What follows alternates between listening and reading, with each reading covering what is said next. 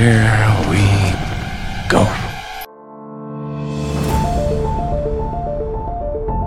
Come out to the coast, we'll get together, have a few laughs.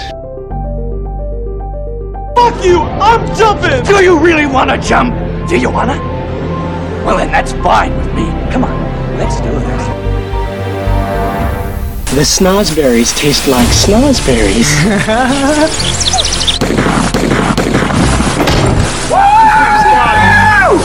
Oh shit. He killed the cop! Oh shit, get out of the car, man! Oh man, this is the cop car! This is... Hello. You boys like Mexico! Yeah! Welcome back to Two Cops and a Donut. I am your host, Dirk Mason, and wow, it's been a long time. 5 months to be exact since I've done a podcast, and holy cow, I need to get back on it. But today we're going to be talking about where the hell I've been. We're going to be looking at the movie Out of Time, and then we'll go to a little call of the week. So stick with me here for two cops or one cop and some coffee. Donuts. Homer, you silly bastard. We're not eating donuts today. Welcome back, everybody, to Two Cops and a Donut. I am your host, Dirk Mason, and with me today is... crickets? Teddy is nowhere to be found. No, he's down south, chilling at his house. I'm not sure what he's doing. I did talk to him. He's doing great. Not sure if he's going to continue with the podcast or not, but we will press on regardless. If you guys want Teddy to come back on the podcast, let's hit us up on Instagram, Facebook, or our email, twocopsandadonut@gmail.com. Let me know. We need to get Teddy back on the wagon, or off the wagon. I'm not really sure what that is. He's a recovering alcoholic. Really? Yeah, he's been off the wagon 2 years. Off the wagon? I think it's off the wagon.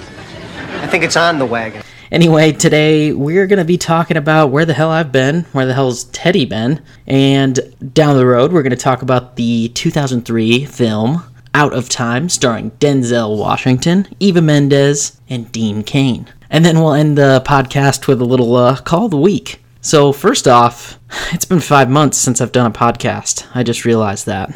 It's been super busy. Teddy and I are on completely different schedules.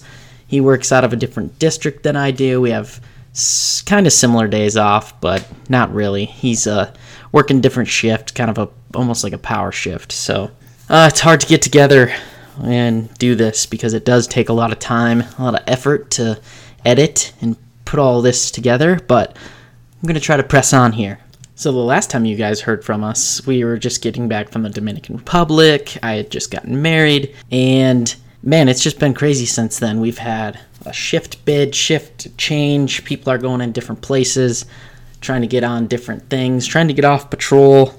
I guess that's the whole goal as a police officer, is not to work patrol. At least it seems that way. Just recently, though, just been doing a lot of stuff for me and the fam. Teddy is, he had a life change too. He's got a different place. He had to move. I got the privilege to go help him move into a new place. So a bunch of stuff's been happening. We've been trying to hang out every now and then when we can, but it's been tough. Went to a Rockies game. That was pretty awesome, pretty tight. But as of right now, we're trying to get off patrol. Like I said, trying to find something different for us. I recently did a detail with one of our specialty teams. I'll talk about that when we hit the call of the week, because that's what it's all about. Wanted to bring up that we recently had a school shooting, or I should say, according to Lieutenant Dave Grossman, it's a massacre. Even though, I don't know what they consider a massacre versus a shooting, but I would have to say any school shooting is a massacre because it shouldn't be labeled as a shooting, because we have shootings on patrol every day, basically, which one person shoots another person. Anyway, regardless, I digress. If anybody wants to check out Lieutenant Dave Grossman, Google his name, look him up on YouTube. He is awesome. He has a bunch of stuff on how things have changed since the 1990s and progressed in regards to massacres and stuff like that. I'm not going to get into a lot of the details or anything like that, but it should be talked about. I do want to say one thing, though. Recently, when I was going to work, after the school massacre happened in Highlands Ranch, I was listening to the radio, and I heard a bunch of maybe concerned people or parents calling into the radio station saying that we need to put in more metal detectors, we need to do this, and that, put more people in the school, volunteers. What are your thoughts on this? I want to try to get people's thought, I guess, on what they think we should do to stop these massacres. I heard one lady say that they wanted to put in more metal detectors and charge the parents of the children at the school to help pay for the metal detectors. Well, lady, I'm here to tell you, metal detector's not going to do much. It's going to detect metal. It's going to deter maybe 1 or 2 people, but if someone wants to go in and do one of these things, they're going to get it done, okay? We've already have recorded, there's armed security guards at schools, which maybe they're not as qualified as they should be, but they're being killed before these massacres are occurring. They're the first ones probably that get killed. So, and before we continue, I just want to say my thoughts and prayers go out to the family of the children that were involved in it and the one child that tried to do something and lost his life doing it. So, you know what? I'm going to play a clip right now from Lieutenant Dave Grossman. I'm going to try to find one where he talks about some of the stuff that I was talking about. People need to read his book. I think he has 2 books out right now that he wrote a while back, but here's the clip from him. The first juvenile mass murder, multiple homicide by a single juvenile on people in their school in human history. Let me say, a kid shooting another kid in school. In this case, it was a principal and a custodian. But the first time in human history any juvenile has ever committed a multiple homicide on people in their school was in the late 70s in California, double homicide. In the 80s, we had a couple more double homicides. In the 90s, it began to take off, and now it's out of control. 5,000 years of recorded history. 500 years of gunpowder combat. 150 years of repeating firearms. And not one single time in the history of the world has a single juvenile ever committed a crime like this in their school, and that's everywhere. Now, what you got to understand is we're doing lockdown drills, and they work. They deter crime, and they reduce the loss of life. Our cops, every cop in America practices going into school and shooting a kid before the body count gets too high. But it is not normal for every kid in America to practice hunker down hiding when the kids come to kill them. Never lose your sense of outrage that every cop in America has to practice going into school and shooting our kids. This is not business as usual. And in spite of everything that we do, we've got all-time record juvenile dead in our schools. How many kids killed by school fire? In all of North America in the last 50 years, 0. Not one single kid's been killed by school fire in North America in half a century. How many kids killed by school violence? Go to Department of Education, dead by violence in this school. 1998 alone, we had 42 dead. 42 dead in 1998 alone. In 07, we had 63 dead in the schools. How many killed by fire that year? 0. Our children, and you'll never see this, but add up all the figures everywhere else, and you'll agree, our children in the school are more likely to be killed by violence than every other possible cause of death put together. And nobody even talks about it. The only answer is denial until the Sandy Hook comes. And then there's, we'll confiscate all the guns. It ain't going to do no good. We'll talk about that. But this is not normal. And it's a worldwide phenomenon. In Canada, had the Taber, Alberta massacre with 7 dead. In one of his things that he does is he talks about how we do stuff to prevent fires. We put up sprinkler systems, we put in fire alarms, we put in fire extinguishers, we have hoses, extensions, there's all this stuff, but there's nothing put in place for other stuff, and he's referring to school massacres. So I encourage you to read up on his books. I think his website is on Killology, his book is on killing, his website is Killology, so check that out. I know it's a little, maybe for some people, hard to listen to or hard to hear, but like he said, no one talks about it. Alright, so what we got coming up next is the 2003 film Out of Time, starring Denzel Washington, Eva Mendes, and Dean Cain. Alright, let's get into it. Chief Whitlock.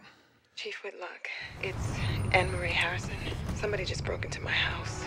Why don't you tell me what happened? He came toward me. Like this? Didn't put up much of a fight, did you? A respected cop. 485 grand. Can I touch it? No, you can't. Maybe I'll just steal it. Maybe I'll just shoot you. A moment of truth. There's been a setback. It's come back very aggressively. Why didn't you tell me, baby? About that experimental stuff. They're extremely expensive. A time to discover. What is it? Money. No. Meet me at my house. 11 o'clock. That nothing is what it seems. Sheriff, Ann Harrison's house just went up in flames. Check it out. Definitely arson. What are you doing here? I'm a homicide detective. There's dead bodies.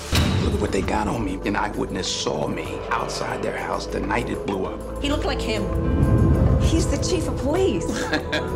How do you solve a murder? I gave her the money. Gone. The DEA is on line 1. I'm gonna send a couple of agents down there to pick up that cash. When all the evidence Anne Marie names me beneficiary on her insurance policy. points to you. Alibi? Home by myself. They set me up. You got something you want to tell me? I need Prince ASAP. Chief, you okay? Just do it! You think I'm done? Police officer, go straight upstairs, upstairs. But I'm not running. That's the guy. Where the hell is the money? All right. Out of time. Well, you heard the trailer, you see the trailer, you've basically seen the movie. So there is a ton of stuff packed into that trailer that's basically the entire movie, just packed into a 2-minute clip. So this film was released in 2003. Director was Carl Franklin, and writer is David Collard. Starring Denzel Washington playing Chief Whitlock. So Eva Mendes, she plays Chief Whitlock X, or soon-to-be X. She's actually a detective out of Miami-Dade. Her name is Alex Diaz Whitlock. Then the other, I would say, biggest co-star would be Dean Cain, who is Chris Harrison. And he plays like an ex-football player or something that they're living down in the Keys there. And then his wife, Anna Harrison, is Sanaa Lathan, if I pronounce that right. So the budget on this thing was $50 million. As I'm looking at this, budget was estimated $50 million. Opening weekend made $16.1 million and gross $40 million. So didn't do too well. But anyway, I'm going to jump right into this. So the opening scene is basically what you heard when Chief Whitlock answers the phone. And it is Miss Harrison calling, saying that there's a burglar that just broke into her house and she needs him to come over. He's just pounding an MGD, Miller Genuine Draft, polishes it off before he heads out. And you're kind of wondering, small town cop, okay. Florida Keys, it's hot, Miller Genuine Draft, why not? So he heads over to the house, and Miss Harrison lets him in, and she is she's describing, well, he looked like you. And he's like, oh, so he was good looking. She goes, no. And they just start, so he's like, well, what is this ugly man? What did he do? And you think it's like kind of a legit call, but then she starts explaining, well, he was standing where you are. He put his hand on me like this, but he was a lot stronger than you. So he, Chief Whitlock grabs her by the neck or face and grips her harder, and then they fall on the bed, and then there's a sex scene. So you're like, whoa. So it was a fake call being put in place by her because she's married to Dean Cain, who is Mr. Harrison, a football player who is on the road. Shortly after the opening scene, they cut to Chief Whitlock back at the police station. He goes into a safe, he puts something in there, and then they mention the sum of money of $450,000 or something like that. And there's another guy who is, I believe, he's like a crime scene tech or medical investigator for the police department, which is weird because they described the police department as being, I think, 4 or 6 people in this small town of Banya or Banane. I don't know how they pronounce that. Regardless, it's a fake, made-up name. It's a made-up key. Filming locations was Boca Grande, Florida, Miami, Florida, Cortez, Florida, and Casey King Swing Bridge in Sarasota, Florida. So, regardless, it's a made-up. I think it's made up, so I've never heard of it. So Chief Whitlock is there, and he's talking to the guy. They're talking about taking the money and stuff like that, and he describes that it's for the ATF, which is in the paper that he has that morning has a picture of him doing this drug bust with all the money and stuff. So he has that in his possession. And I like how they introduce the characters in this particular film, because they go from one person to the next. So they go to Chief Whitlock, they go to Miss Harrison, and then they go to, I believe, they go to Dean Cain, and they describe like his intensity and how almost aggressive he is. And Chief Whitlock talks about Miss Harrison being beaten up before, or having some domestic violence issues with Mr. Superman. And then Eva Mendes is eventually introduced. She comes down. I'm not sure exactly why she's introduced. I think it's because they were going to get the divorce papers signed, something like that. Shortly after that, the spider web begins to tangle. Miss Harrison she's showing interest in Whitlock. She doesn't want to leave Dean Cain because she's scared of him, and they end up going. She is saying that, hey, he should come over. They're going to spend some time together because Superman's away for the weekend playing football. So she wants to include him in the weekend. So when that weekend is progressing, she makes up this excuse or something that she wants Whitlock to go to the doctor with her. They end up going to the doctor, and I believe it's Miami. They say that she has cancer. I think it's lung cancer. And it's progressing. She is down to, they give her 4 to 5 months, and Chief Whitlock's like, oh fuck, what, is there anything we can do? The doctor's like, no, there's nothing you can do, just basically be supportive and go from there. One thing that I love about this is that this is how do you describe it? It's kind of like a cat and mouse, back and forth. There's always something changing. Denzel Washington always has to adapt to what's going on. I'll get into that a little bit more, but that's my favorite part about this film, is that it just kind of keeps you on the edge of your seat the entire time. And correct me if I'm wrong, people, but I dig that in the movie. And Denzel Washington, he plays normally the same character all the time. You know, we talked about him in Training Day and stuff like that, but this is a kind of a little bit different, I guess, but he's still a police officer. He plays a lot of cops. Okay, so continuing on here, Miss Harrison, is upset about this whole thing. She thinks she wants to end it with Whitlock and just doesn't want to be with him anymore because she's going to die. And then she brings up a change of life insurance policy that Dean, Superman, changed to $1 million. Denzel's like, well, that's fraud. He knows that you have cancer, you're going to die, that's fraud, he can't do that. And she's like, no, he changed it a year ago, and I only knew that I had cancer 4 months ago. This throws Chief Whitlock, he's just like, whoa, this is weird. And then all of a sudden, Miss Harrison comes back, and she changes the beneficiary to him, to Whitlock. And she's like, I don't care, I'm leaving, I'm going to die, I want you to have my money. And he's just like, I can't do this. But he says he can't do anything, but he doesn't really do much about it. So then afterwards, he starts to think, well, I want to be with her for the last couple months before she dies. So he decides to take the $450,000 out of the safe that is supposed to go to the ATF, and he gets into the car and says, let's go. Let's get the hell out of here. No one's going to know about it for a while because it's going to be in my custody, and I don't know what he was thinking. It's pretty crazy. Love will do some crazy stuff, apparently.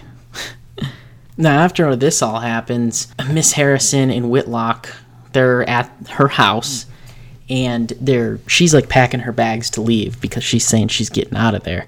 So he's like, no, don't go. And as soon as this happens, Dean shows up.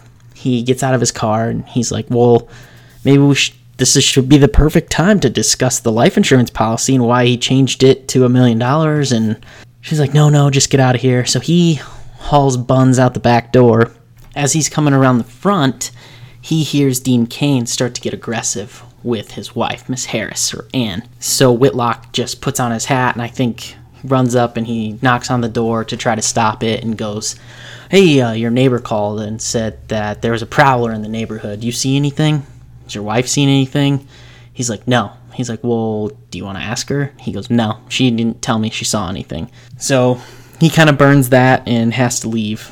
Goes to the bar afterwards, and Dean shows up. And this is the funny conversation that they have. So I had this feeling when I got home that Anne was with some other guy. Really?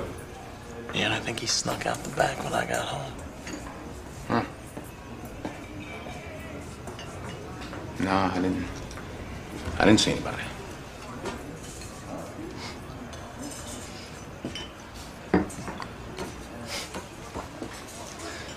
I'll tell you what, though. Next time that little pussy comes around. Little pussy? Sure. The guy scurries out the back door the second he hears my voice. Scurry? Yeah. You know, I could almost respect a man who had the balls to confront me. Tell me you have. I'm banging your wife. Maybe this guy, maybe there's nothing he would rather do than, to tell you that you're a lousy husband and that you don't deserve it. And maybe there's nothing he would rather do than to walk up in your face, look you right in the eye, and say to you, Chris, I'm banging your wife. Good. Maybe, maybe your wife won't let him. I'd respect him at least. And if he did that, then I'd go up to him, look him in his eye, and I'd say, just come near her again, and I'll kill you.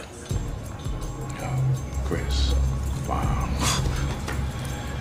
Talking to the wrong guy, Chris, because as a police officer, I can't let you go around threatening people's lives. I mean, if you're serious, then I would be obligated to do something about it. Really? That's right. Thanks for the beer and the conversation. Thanks for listening. Okay. You give Ann my best. If you can. That is an awesome conversation. So Dean is obviously suspicious and knows it's got to be him, because I think Anne is telling him. At this point in the movie, there is no indication that she is telling Dean, but he is suspecting it, and he knows. Later, Whitlock goes over to Mrs. Harris's house, and I don't think anybody answers, but a witness sees him outside. And there's a light on, it's just so suspicious that there's a dog barking, everything, and a witness puts Whitlock at the Harris's house. And I think there was a phone call made for him to come over there, but it was a trap. Now, spoiler alert, I should have told this before, but there's a trap. So Whitlock goes home. Next morning, there was an explosion, and apparently both Mr. and Mrs. Harris were burned alive in their house. Fire investigators are on scene, and they see that it's arson. Propane tank exploded, and they find a little device. From this point on, this is where I like this movie. It just goes back and forth, back and forth. Denzel Washington is trying to keep ahead of all the traps that were set in place. So, I'm just going to run a quick rundown because there's quite a bit of them. As soon as that explosion happens, Chief Whitlock knows that he's the beneficiary of $1 million to Miss Harris because she had it changed. From there on out, he went to the doctor's appointment with him. He's talked to her on the phone. And Eva Mendes, who is his still wife, who he hasn't signed the divorce papers, is the detective that is assigned the case. From then on out, he's trying to get phone records, change the phone records, delete them before they come in because they're rushing Eva's Russian madhouse to try to solve all this before because they know it's arson now. So, and the first thing that comes up is that they go to where she works, Miss Harris. They go in there, and one of the doctors or dentists says, "Oh, she quit yesterday." And then one of the dental hygienists says, "I think she was having an affair." And he's like, "Oh, fuck." She got flowers sent from this place, and he actually sent the flowers to her. So he does a fake phone call and says, Julie's or whoever this is, who sent the flowers? Oh, Mr. Harris? Okay. And he didn't even dial anybody. So right off the bat, boom, he's into it. And this is what I love about the film. You guys gotta watch that. This whole, like, cat and mouse thing, I want to say, of Denzel trying to be... He's a good guy. He is having an affair with a married woman. He found out that she had cancer, and they find out later she didn't have cancer. They changed the beneficiary to set Whitlock up. It's intense. Once Whitlock gets the phone records changed, someone comes in, some other detective helping out from Miami says, "Oh, I got the cell phone records in." And Whitlock's like, fuck. They're separate, and they read off the first number that's on there, and it's Whitlock's. And then the funny, crazy thing is that the medical examiner or medical officer that's in there, who's kind of a drunk, he hears the phone number, and, like, that's Chief Whitlock's. So I'm assuming just because they're best friends that he steps up and he says, "Oh, well, that's my phone number." And they're like, "Well, you called Mrs. Harris?" He's like, "Well, I must have, I called Dean because I wanted a drinking buddy. I was passed out and needed someone to drink with." So saves Chief Whitlock's ass. That was the only thing that he didn't think of. And Chief Whitlock, he comes up front with this guy and says, "Hey, this is what I did. I was having an affair with her. I took the money. She has the money. The money's gone." And he's like, "Oh, you're fucked," basically. They end up driving somewhere, and there's a fork in the road, and he's like, "Hey, I got an extra 10 grand. We can just, I can let you off here. We can go buy a boat in Southern Key West and call it a day." He's like, "Nah, take me back to the police station." A long story short, Chief Whitlock comes out on top, obviously. He finds out where this fake doctor who gave her fake cancer is coming from. He has to do a little investigation. He ends up running into Eva, and they're, like, chasing each other. It's crazy. I'm not going to give away that part because, you heard the trailer, so, and I already told you the ending, I guess, but he comes out on top. He ends up finding out what happened, and in the end, Miss Harris dies, and he's still the beneficiary. So at the very end, they leave it hanging with he has the option to collect the money, and Eva Mendes is back in his life. So I thought it's a cool movie. You guys should check it out. I wanted to do something a little more serious in the case because how we started out the podcast, and it was a little more serious than I wanted. It's not as funny, but go check it out. But as of right now, we're going to start the Call of the Week.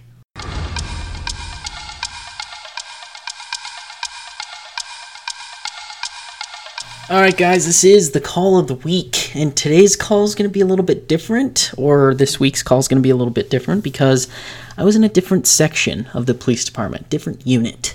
Are you really going to abandon this movie? We're supposed to be a unit! Suck my unit. Alright, fine. So this unit is a special unit within the police department that is, you basically hunt down wanted people, okay? The best part about it is that there's no bullshit. You're given an assignment, you get a wanted person, you get a list of people that are wanted, you try to find them, period. That's all you do. Which was really cool when I got to work with them, is that they were, the person that I was working with, he was trying to locate a wanted person that had committed crimes in several different cities throughout the metro area. And luckily, one of the cities that this guy committed a crime was in the city that my brother works in. And my brother was actually assigned to the same case. So it was pretty cool that I got to help out with what my brother was dealing with at the same time, so I had connections in a different police department. So as this stuff was transpiring and we were getting all the information, we tracked down all the associates that this wanted person is related to or has been involved in a crime with. We learned everything about this person in the fastest time that we have allowed. So when the warrants come out, you want to get them as soon as possible, so if a warrant's issued, they don't know, hey, it was issued on this day. Most people know that when they commit a crime that they're going to have a warrant if the other person reports the crime. So we want to try to get that information. We want to read up about this person as much as you can and try to find them. So I had a little bit of inside information because of my brother and what he had already worked on and all this stuff. So break it down to brass tacks here. I knew a little bit about this person from my brother and working with the guy that I worked with at the department, and he's been wanted for months, okay? So it wasn't easy. He knew that he had a warrant. He knew that a lot of different agencies were looking for him. So it turns out that we did some more research, dug in a little bit deeper, and we found this perp. Jesus. We found this guy. He was hiding up. He had a bum leg. It worked out awesome. In this section or unit that I was working in, it's very low key. It's not like patrol where you're out visible to the public. You're not visible. You want to stay, I guess, hidden in the shadows as much as you can. So the best part about this detail for me was that it was something different, something more to look forward to. Like I mentioned in the beginning of the podcast, 90% of people who work at a police department who are on patrol want to be off patrol. To sum up the call of the week is that I got a wanted person. My brother was working the same case, and within 2 days of hard work, we got this guy. And without incident, nothing happened. It was awesome.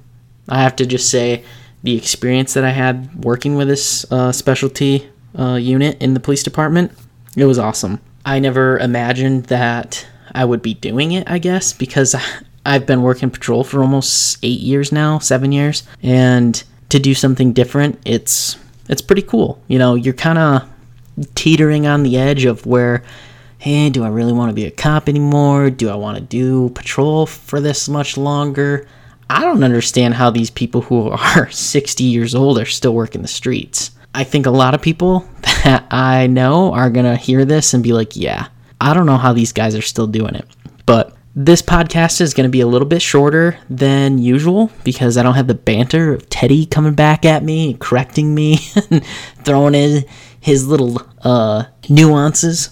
So Teddy, I want to say we all miss your antics here in the loft, the recording studio. So if you're listening to this, come back, Teddy, come back. Come back, Wayne. Alright guys, that pretty much wraps up this podcast. I'm going to try to record one at least every 2 weeks, okay? So it's going to be a little more difficult by myself, but I can do it if I have to. Alright, let me know what you guys want me to review next. I'm open to anything and everything. Comedy, serious drama, crime, anything relating to law enforcement, I'm down. Stay tuned for another episode of 2 Cops and a Donut, or should I start calling it 1 Cop, 1 Donut, and 1 Cup of Coffee? Alright guys, thanks, and we will check you later. Dirk is out.